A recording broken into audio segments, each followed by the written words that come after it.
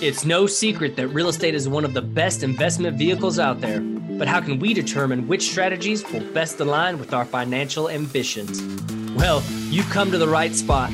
Whether you're an active real estate entrepreneur, a passive investor, or looking to get into real estate investing, our goal is to provide investors with the insights and strategies for building our portfolios, all while protecting our capital. I'm Daniel Nichols, and this is the Too Smart Assets Real Estate Investing Podcast. Are you looking to grow your real estate investing business? Fortune Cribs can help. Fortune Cribs helps investors buy short-term rentals in select markets around the country for as little as 10% down with cash-on-cash returns in the 20 to 30% range. Fortune Cribs will design, furnish, and manage all the day-to-day operations, making your experience truly hands-off. And it doesn't matter where you're at in your real estate investing journey, whether you're trying to get your first deal or scale your portfolio, Fortune Cribs can help. So if you want to take the next step, go to fortunecribs.com and book your free consultation to see how Fortune Cribs can best help you. Once again, that's fortunecribs.com. What's going on, everybody? Welcome back to the show. I'm your host, Daniel Nichols, accompanied by our guest for the week, Sia Senior. And today we are the Too Smart Assets. For those not yet familiar with Sia, she is a former math teacher that began investing in real estate in 2005.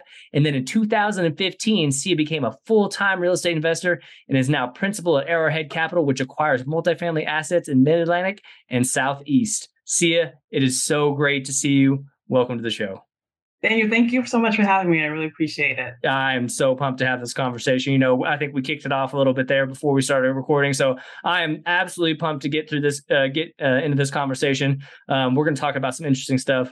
But before we get into the real good stuff, right? I want to hear more about you. So tell us more about your background, your story, and where you got to where you are today in your real estate investing career. Sure. Again, thank you for having me. Yeah. As you noted, I'm a former math teacher. I was teaching high school math, and my husband was a government contractor. We live in the DC area, and we purchased our first home. And right afterwards, my husband was like, "Oh, we should be agents because that was really easy, and she got good money." And so that's how we became agents. I'll be honest, So I decided to do that on the side, summers and weekends. We were doing that, and it got good enough that, after purchasing the home, we decided to move into our next home that we live in now. And so we kept that first home as a rental. We converted it into our rental and recognized, wow, this is nice. We're getting a nice cash flow from this, and we're literally just providing housing. We're not doing anything else. And so we proceeded to continue to purchase more properties. While I was still working, my husband stopped working 2 years after that and went into real estate full time. So he was a full-time broker, also picking up properties while I kept teaching and doing that on the side, going to properties on the weekends, working with buyers and sellers, right. Until we got into enough properties that I couldn't really handle, all of the teaching with the kids, showing the properties, managing our rentals. And then I had 3 little ones that showed up. And so I had to, in 2015, pick something, and I couldn't really get rid of my kids. So I got rid of, this the kids in school teaching, which was, I enjoyed doing it, but it was a lot to handle. And so, I took the choice to go with the family. And so I started to, full-time manage our rentals and do the agent thing while, being with my kids. And from there, we decided to continue building our portfolio until about 2020, when we realized that we wanted to, scale a little bit faster. We were doing well, but just the benefit of being able to pick up more than one at a time.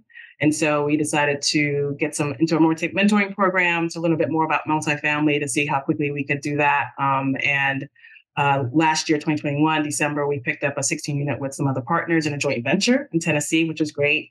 And so that's where we are now. That's the short, long run of how I got to where I am today. I absolutely love it. There's a lot of good stuff on there that I definitely want to dive into a little bit. So the first thing I want to say is, I love that you're a math teacher. We talked a little bit about that before. I absolutely love that. You have, advanced degrees and other things as well, economics, finance. But, I know that I've never been a teacher, and I know that that role requires a ton of patience and understanding, right? And so, yes, thank you for that. I think that is absolutely amazing. But I went to school for engineering, so I have this deep respect for math, science, STEM, all that kind of stuff.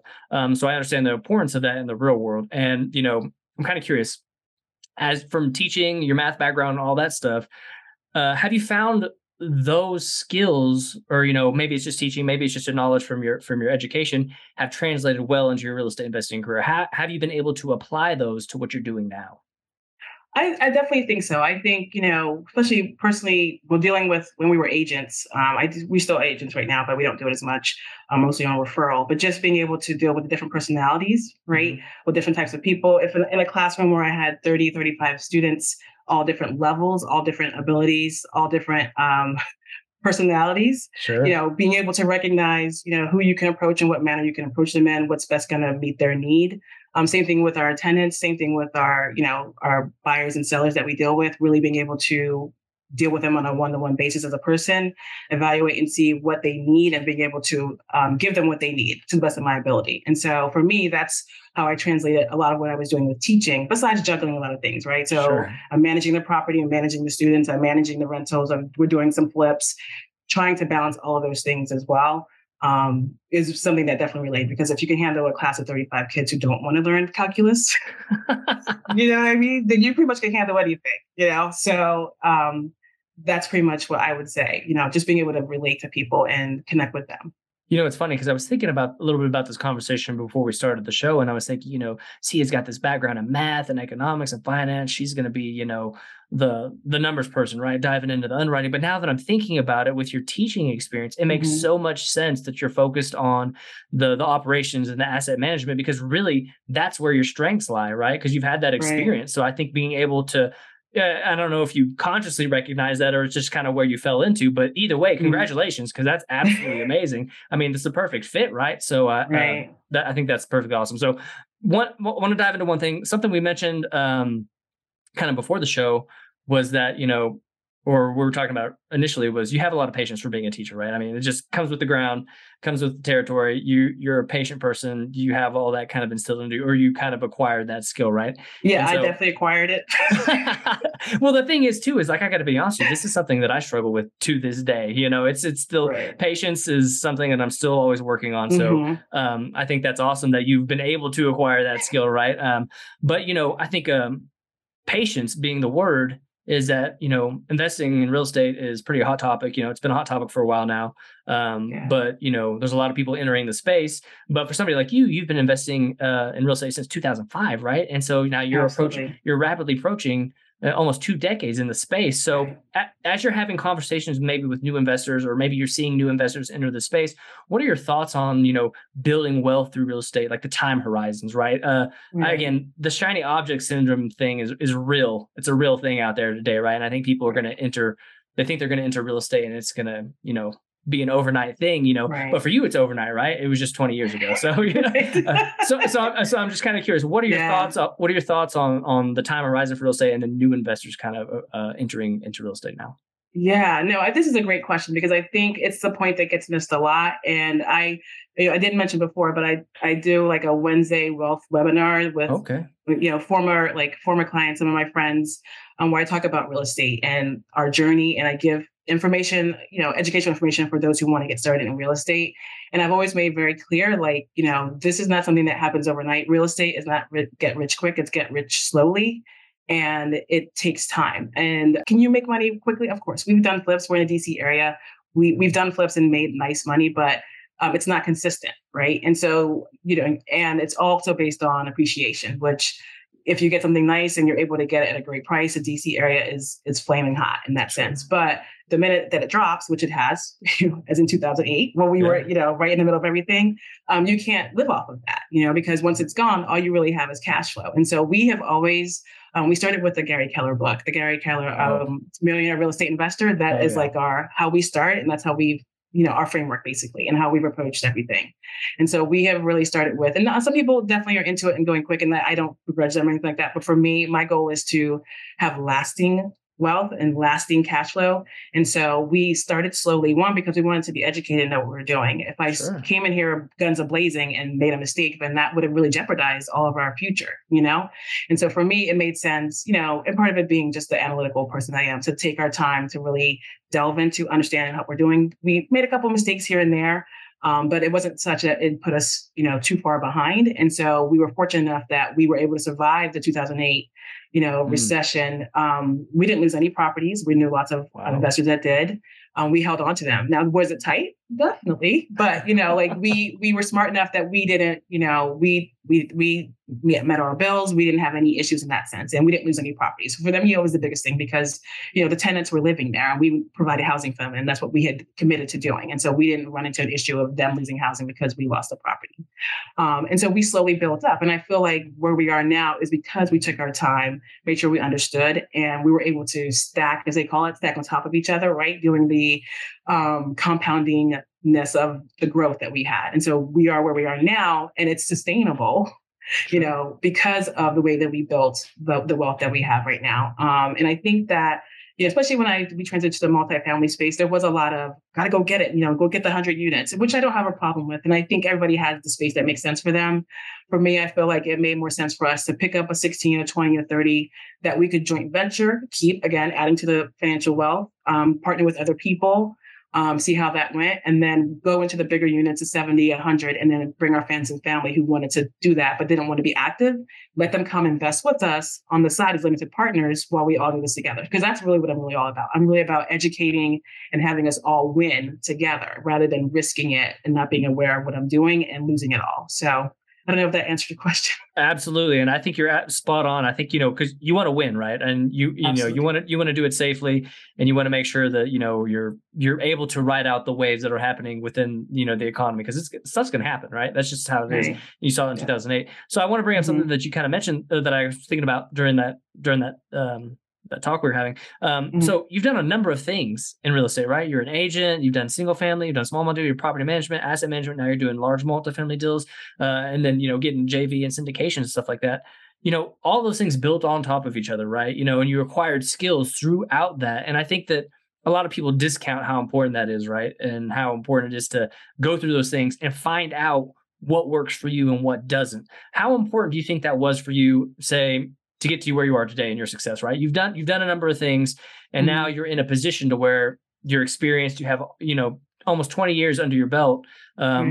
What do you think that all of those different roles that you've held, all those different property types, single family, you've done flips, all that stuff, has helped to get you where you are today and have the expertise that you have now? I absolutely think so. I think that what it gave us was, especially being able to be in the high and the lows of real estate. So not many people have experienced that, especially the ones that have come in recently. They haven't experienced it well. So They haven't felt that nervousness, and anxiety, and the stress. Right. Absolutely. And so I think that was a great lesson for us to have. We came in when it was pretty high in 2005, and then we were in that 2008 and rough time for a lot of people.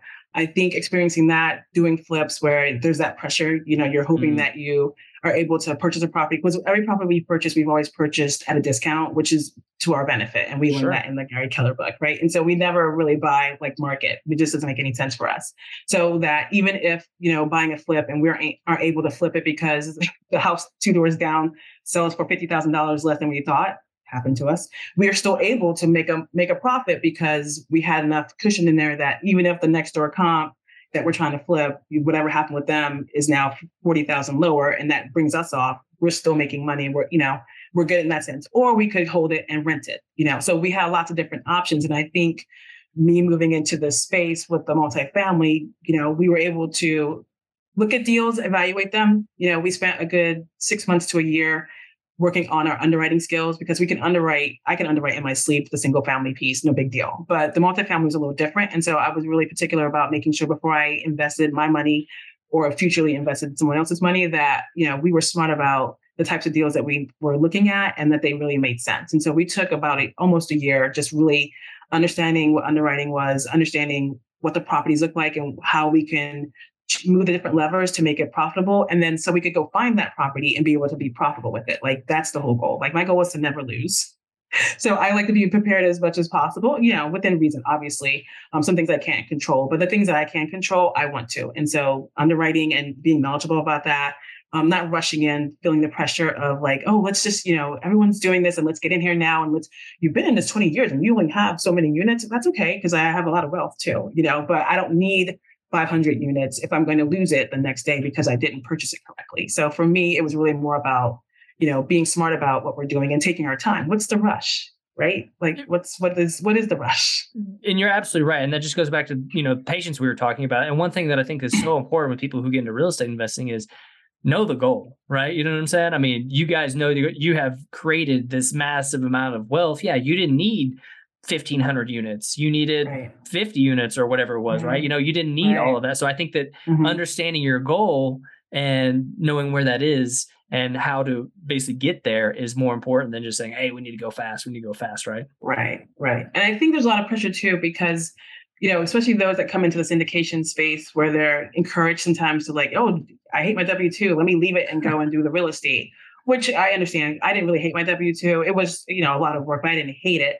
I think that, it's unfortunate because if you're not really clear about how you eat off of syndication, you can be really left in a lot of trouble. You know what I mean? And so I think it's important that people are completely educated on the space. And syndication is wonderful. It provides a lot of opportunities for one, improving the housing for the tenants that are living in the 150 units and stuff like that. That's great. And then provides you as a GP a great opportunity to build your wealth and to help other people, LPs, gain wealth as well, right? And gain passive income. But if you're not, you're as a GP, you don't really get the benefit from the cash flow. So what else are you going to be eating off if you don't only get the acquisition fees Yep. or the upside at the end? You hold the property for 3 to 5 years. Well, we're supposed to. Yeah, like in general, right? This last market was a little bit crazy, but in general, you're holding for 3 to 5 years, which is good because it takes time to improve a property accurately and correctly. And so, what are you doing in between those times? You got to do something. Right. So that's why we kept our portfolio, because we could have gone and gotten rid of the portfolio and gone all in, but then what will we have, right? While we're doing this. So Yeah, I absolutely love it. And that makes complete sense. And I think if you're a listener and you're thinking about getting into real estate right now, you need to heed these words because, C is you've set yourself up into in the best position possible, right? You have a solid foundation, and now you can go explore the things, scale if you mhm. want to, and take on, these bigger properties. But I think that Mm, having that foundation is absolutely critical to having the confidence to go doing these things, right? So I think that's absolutely. absolutely awesome. So I do want to talk about, you mentioned something, but I do want to talk about your role at Arrowhead Capital. Obviously, you're in operations, asset management, and Mhm. one thing that I've seen on your website, and I actually heard you mention before during our conversation here, is that at your firm, you're committed to enhancing the apartment communities of your residents, right? It's very important to you, or just the communities of your residents, whether it's single Right. family, small multifamily, whatever. Right. That is very important to you guys. So I'm kind of curious. Can you talk a little bit about what that means, what that looks like in terms of really improving, enhancing the communities for your residents, and why that's so important to you? Right. Well, so I'll talk quickly about the 16 unit that we have Okay, and what we plan on doing, and then I can just expand a little bit on sure. our single family portfolio. So, in the 16 unit that we purchased joint venture in Tennessee, it was really important for it was the owner had built the property. It was early 2000s, so it's been around for about 20 years, and so it was nicely done. He did a great job. But there are things that, deferred maintenance that had to be done, Yeah. and certain other issues. And the rents were really grossly low because of the fact that there wasn't a lot of updates to the property. So for us, it was important to go in and let them know, we have new owners here, but we're committed to making sure that, all the things that need to be addressed are addressed so that you feel comfortable with the fact that, your rents are not market, but they're going to end up being market. And so Sure. we communicated with them, we talked to them, we provided the exterior items that needed to be done outside of their homes for safety reasons and things like that. The driveway, awnings, things like that. Inside, when we needed to, address certain issues, the lighting for safety, we took care of all those things. And I think it's important because tenants need to know and residents need to know that you care about them. Like this is where they live and this is their housing, right? And so, like the one of the major needs that we have is shelter. And so, I think it's a privilege to be able to provide shelter to someone else. I honestly do because I feel like I'm blessed enough to be able to do something that someone couldn't do for themselves. And so, me being able to, invest in a manner that provides somebody with housing that is nice and calm and clean and safe is so important. And so that is something that I take to heart because I look at every unit, regardless of the location in the city, as if like if I had to move into this place because of something that happened, Mhm. like would I be okay there? And I remember that because they are human, like I am. And I see their humanity, and I make sure that that is really something that we focus on. And so that was something I'm grateful that the people that we joined with in the joint venture had that same kind of value, and so that when we're raising rents, we're recognizing that, like, even though there are $400 or $500, below, we need to be reasonable about how we increase the rent. So we're still going to improve the property, even though you're not going to market right away, but, we can work with you to get to that market rent. So that was something that I think was important in enhancing, them being able to just live comfortably without the stress of knowing that, okay, tomorrow my rent goes up $500. So that is something that I think is good, and especially with communicating with them. With our own tenants and our own personal portfolio, I'm always in communication with them. We have property management software that allows them to quickly let us know if there's a repair that has to be done. Mm-hmm. We respond back. So they know that we're in communication, we care. When we are getting ready to do a lease renewal, through the entire time we're talking, if there's an issue that comes up, I'm always making a phone call as well with them just to let them know. A recent tenant of mine, her dad passed away. He was actually one of the tenants. And when she called to tell me, I couldn't even speak to her because I was in shock because, it was like family, even though he obviously wasn't family, but right. I had spoken to him, we were friendly, and so for me, it's important they know. We sent flowers to the funeral. We decided to let them stay and work out some way to still live there because, we could afford it. We have enough rentals that we don't necessarily need to, be unreasonable with the rent, and then that's one of the benefits. Like when you purchase a property correctly, you're able to really benefit your tenants when there are struggles that are coming through. And so I think that's good because it lets them know that you care and they work hard to make sure that they are doing their best at taking care of the property, treating it like it's their own.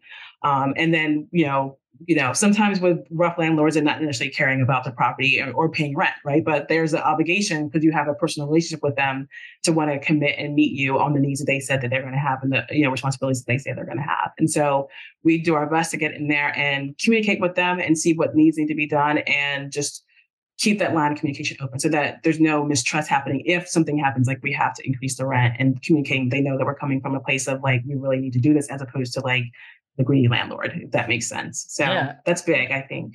Absolutely. And I love that you bring that up because I don't hear about this enough, right? Especially the communication with the tenants. So I absolutely love to hear that, especially that personal touch, right? Because, sometimes you're talking about this portfolio and you don't hear about people putting that kind of personal touch on it. So I absolutely love that. The one thing I want to say for our listeners and kind of ask a question for them is say somebody is, in the process, they have a portfolio, maybe a small portfolio, a couple single family rentals, or maybe they're scaling, maybe they have some larger properties. What have you found in your communication with residents that is basically hey, this is what we found has worked, and maybe something that hasn't worked? Maybe hey, this communication strategy is not something that we'll do again or something. That just maybe some tips or tricks that maybe our listeners could take with them. Well, I think one thing that we incorporated that I thought was really good in terms of when you're doing the lease renewals, we've put into our leases automatically what the next rent will be for the next year, and we kind of just get an idea. And so we say, okay, as of right now, let's say the rent is $1,200. So the lease will say, okay, the rent is $1,200. It ends on this time. After this date, if your lease expires, then the rent will be $1,600, which is unreasonable. There's no way we're raising $1,600, right? I'm just throwing a number out there. Sure. So then we say it's going to be in your best interest. We put it in the lease to communicate with us prior to that, so we can, we can get you back into a lease. Otherwise, you can always go month to month with the $1,600. And so for me, that's good because one, we set up expectations, right? That the rent's going to go up, but we can mitigate how much the rent goes up if you renew the lease, or you let us know that you don't want to stay in the lease at all, which is fine too. So they have 3 options there. And so when we get back to negotiating about the new lease, we look at the market. Obviously, the market is, the last 2 years it's been crazy, right? But normally it's not going to be that high. And so we're able to say, okay, no, the month to month is, this much, but we can actually do this much for you. And we're only going to have to raise it this much, only because we already recognize that, especially where we have a majority of our units, the taxes go up all the time. And then the insurance is going up. And so how do you go to a tenant and be like, hey, your lease is up, and I haven't done anything in planning to prepare you, but now, my taxes are now $100 more or $200 more. And I definitely need to increase the rent, but I haven't communicated that with you. So if we let them know ahead of time and they have in their lease, they already know automatically, well, everything's going up, so why wouldn't my rent go up? And then we just adjust according to what makes sense for the market. So we never do outside of the market. But we prepare them that way. And I think that's the one that helped us the best, because when we didn't do that, we had a lot of pushback about the lease and, oh, well, what's the rent? Why are you increasing the rent and all that craziness? And then sometimes tenants left because we weren't communicating well with them. Sure. So we do that from the beginning. They see it in the lease. And then 60 days ahead of time, I go, hey, your lease renewal, just look at your lease real quick. And, oh, you see that? It's going to be month to month for this. But if, I looked at the market and it looks like we can just get you back on a new lease at this rent. Are you guys okay with that? We have had 95% renewals. Wow. I think that, that is a fantastic tip. If anybody's listening to this right now, use that. I mean, that is a huge tip. I think that's, and, like you said, you're kind of preparing them for what's going to happen in the future. And I think that a lot of people don't consider that. Like, hey, your lease is up, here's the new rent. And it's a sticker shock. Right. And I think that, yeah. So I think being able to prepare them, that's huge. And it seems like, you saying it seems like, oh, that's pretty easy to do. Why didn't I even think of that? So I think that that's massive. But it's a tip that, if you didn't know, you didn't know. And so I think that that's massive. So I really appreciate you sharing. See, I know you got a ton of wealth left in you of knowledge that I could really would love to learn more from you, but we're running low on time here. So want to make sure that we say thank you for being on the show. But before we get out of here, tell us more about, what you have going on and how our listeners can find you. Sure. Well, you can find me. I really love, obviously, educating. So I love connecting with people. I try to do a nice content on LinkedIn. So you definitely can find me there. If you're interested in looking more about passive investing, you can reach out to me at my Arrowhead, www.arrowheadcap.com. That's our website. And there's lots of resources there for you as well. There's also the webinar I talked about that we do twice a month. So you can sign up for that along with a newsletter. But yeah, really my goal is just to really educate people as much as possible and get more people involved in real estate, because of the benefits are awesome. So yeah, absolutely. The benefits are awesome. You're absolutely right. And we're going to make sure to put all this stuff in the show notes. Sia, this has been absolutely amazing. Great conversation. Really appreciate you taking the time to speak with me today. Thank you. I appreciate it. Hey, thanks for listening to today's episode. Head over to iTunes to subscribe to the show. And while you're there, we really appreciate you leaving a rating and written review. If you have any questions or topics you'd like to hear on the show, connect with us on social media or through our website at twosmartassets.com. We look forward to speaking to each and every one of you. Talk to you soon.